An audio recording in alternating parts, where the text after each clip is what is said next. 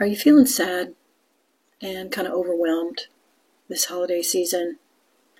I want you to know that you're not the only one. Just because people are posting happy pictures and saying how amazing everything is, doesn't mean that their lives are amazing too. They just want everybody to think that. Remember, we're taught to show everybody the mask.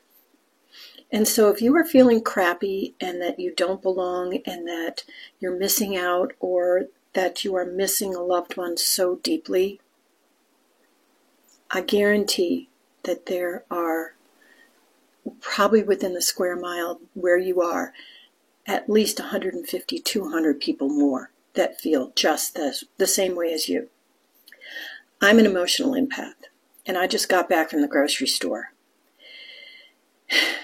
And I swear to goodness I got in the car, and I was so frickin' sad. Now, why would that be? Because I was absorbing the sadness. There was a lot of happiness, there was a lot of fear, there was a lot of worry about money, because, damn, it's getting hard to live, isn't it? But I want you to know you're not alone.